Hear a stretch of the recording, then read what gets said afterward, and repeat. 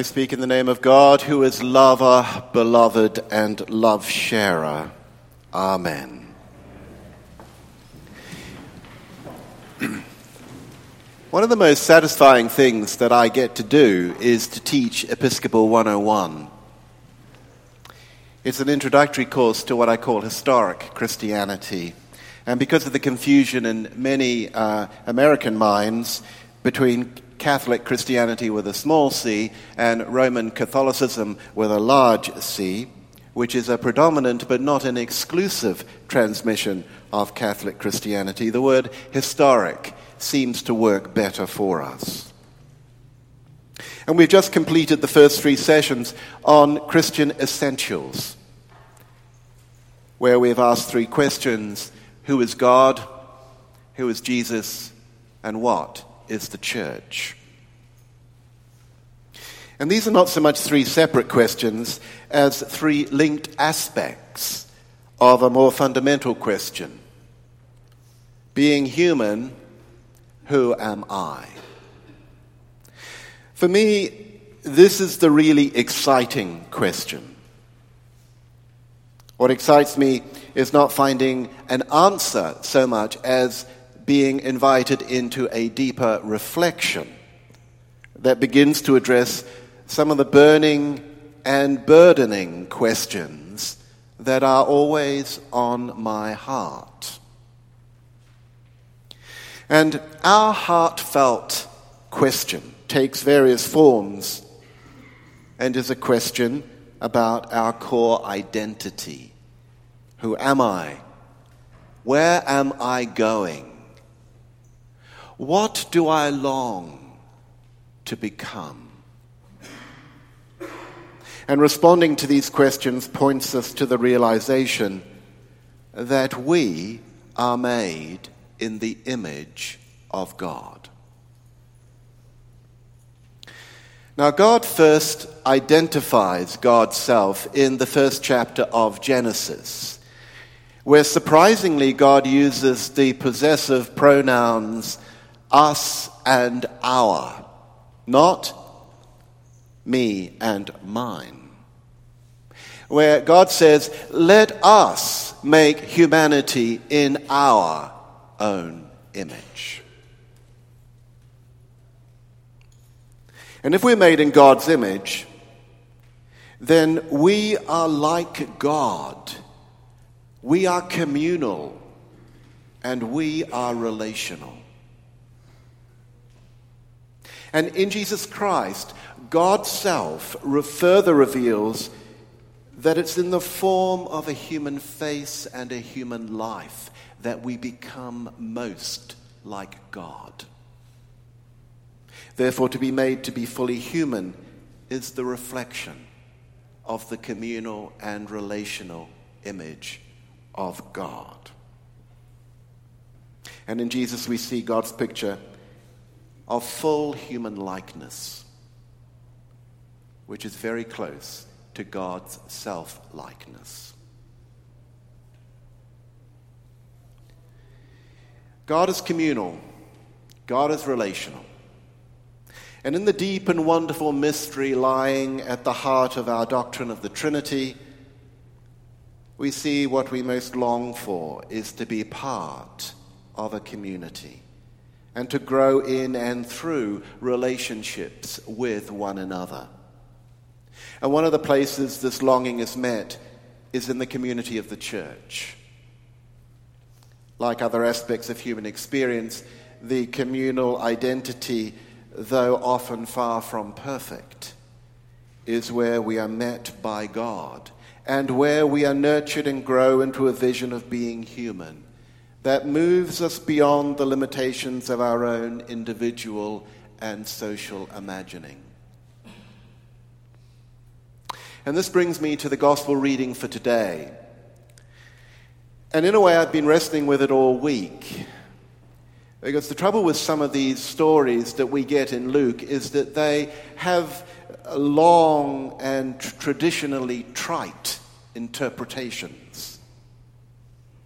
You see, you might think the text is straightforward, but perhaps one of the things that I hope that we discover together Sunday by Sunday is that all the things that Jesus is reported to have said in the Gospels are far from straightforward. And my comments about the current course of 101 help to open this text beyond the trite traditionalist interpretation of bad Pharisee, good toll collector. This approach to the text goes like this.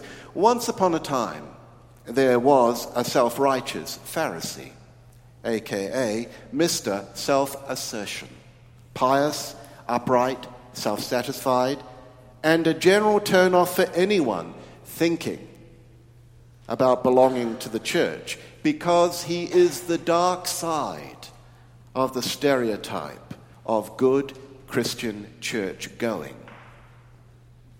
And given the strong competition between the Pharisees and the early followers of Jesus, a competition that results not from their differences, but from their similarities, the gospel writers, Luke among them, tend to present the Pharisees as straw men. You know about straw men, they're easy to knock over.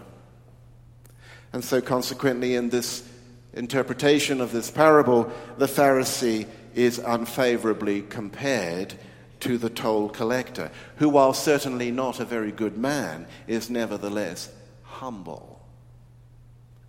So at the heart of this interpretation, pride is compared with humility. And I think this is a pernicious interpretation because it portrays God as a very human-like judge, distinguishing between the good and the bad, the deserving and the undeserving. And of course, we gloat in our identification with the toll collector.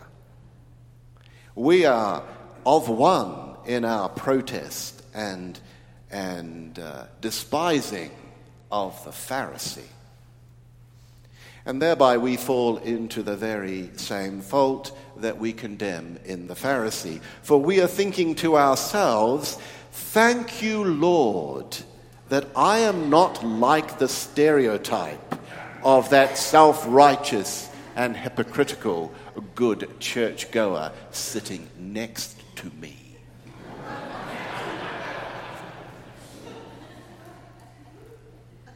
It is true. We are not like the Pharisee in this parable. Most of us do not fast. And most of us certainly do not tithe. And yet, to be honest, being in the middle of an annual stewardship renewal campaign and looking at the projected budget figures for 2014, I want to say, God, give me a few more Pharisees around here. I mean, the man tithes not just on what he's obligated to tithe on, but on the whole of his income. We could certainly do with a few more like that round here. And the point of this parable is not the simplistic duality of piety, bad, humility, good.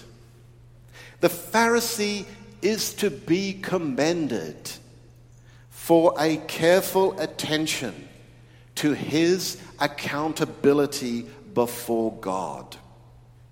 And maybe we should all be more like him.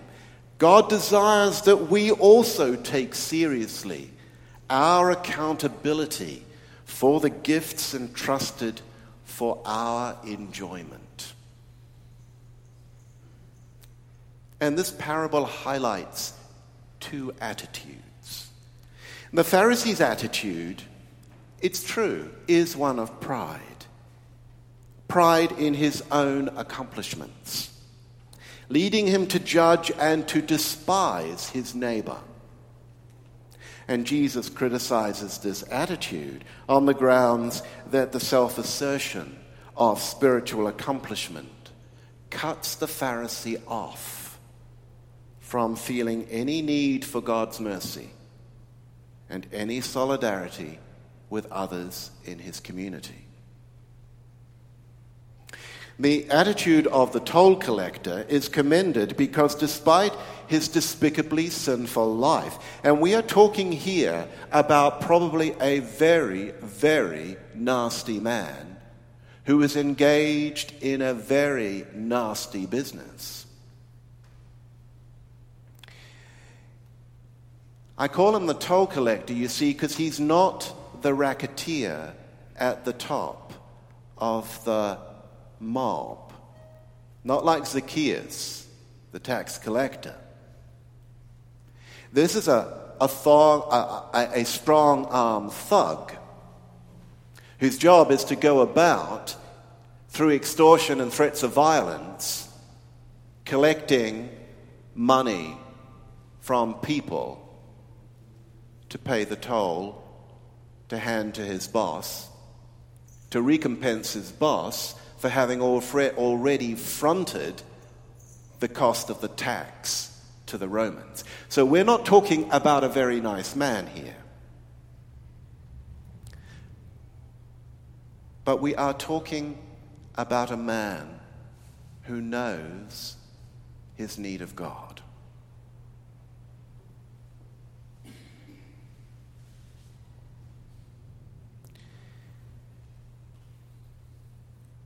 You see, this parable is about relationality. We are all much more like the Pharisee than the toll collector in reality. Because the Pharisee is a very modern man, in the sense that he feels independent of God's mercy. He has enough wealth and power to give him the impression that he controls the spiritual aspects of his life. He doesn't need anyone, and he doesn't need God. He knows for what he's accountable, and he gives a good account. His piety is not hypocritical or insincere. The problem is not his piety, but his omnipotent narcissism. Feeling in full control of the spiritual and material aspects of his life leads him to place confidence not in the mercy of God, but in his own self-confidence, his own self-sufficiency. And hence he feels independent of God and superior to everyone else around him. And Luke notes that in the temple, he stands by himself. And I picture him insulated from others around him. And in giving a good account, he seems to need nothing from God in return. And his prayer of spiritual self-assertion cuts him off from any sense of being in community, which is the essential element, I would contend, for a fuller human spiritual experience.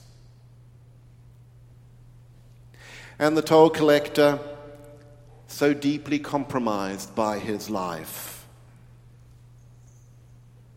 has nothing but to fear being in the presence of God. And Luke gives us a picture of him standing far off, way back. A picture of him gripped with longing for God, while at the same time being afraid to even raise his eyes to heaven. And he fears to trespass upon God's love and mercy. And his prayer is a contrast to spiritual independence. It's a prayer recognizing his complete dependence on God's mercy. And Jesus comments that this man, despite his despicable life, understands something that the Pharisee misses. And both the Pharisee and the toll collector receive something in spite of and not because of their situation. Righteousness on its own cannot earn God's love, yet neither can sinfulness disqualify us from God's love and mercy. Now, the issue here is about our attitude to life.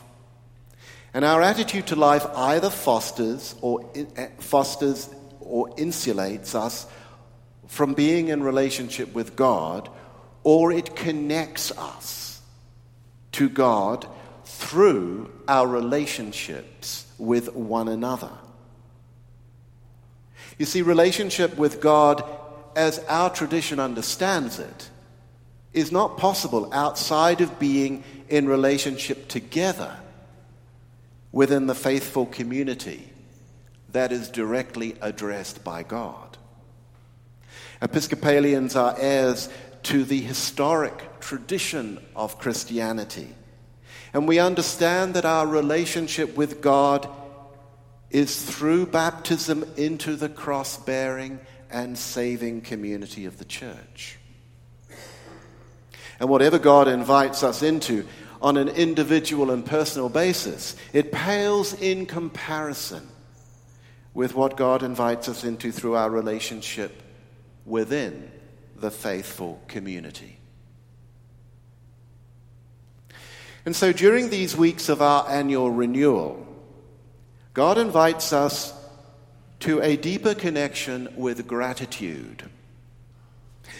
We are also reminded of our responsibility to be accountable. And one of the things we are accountable for is our contribution to the building up of the quality of the life that we share together. 3 weeks ago, I termed this as our need to feel that we can make a difference in the world. And this parable transforms the question, who am I, into the only proper question we need to be asking, which is, who are we discovering ourselves to be in this community of faithfulness at the intersection of Roosevelt and Central? Amen.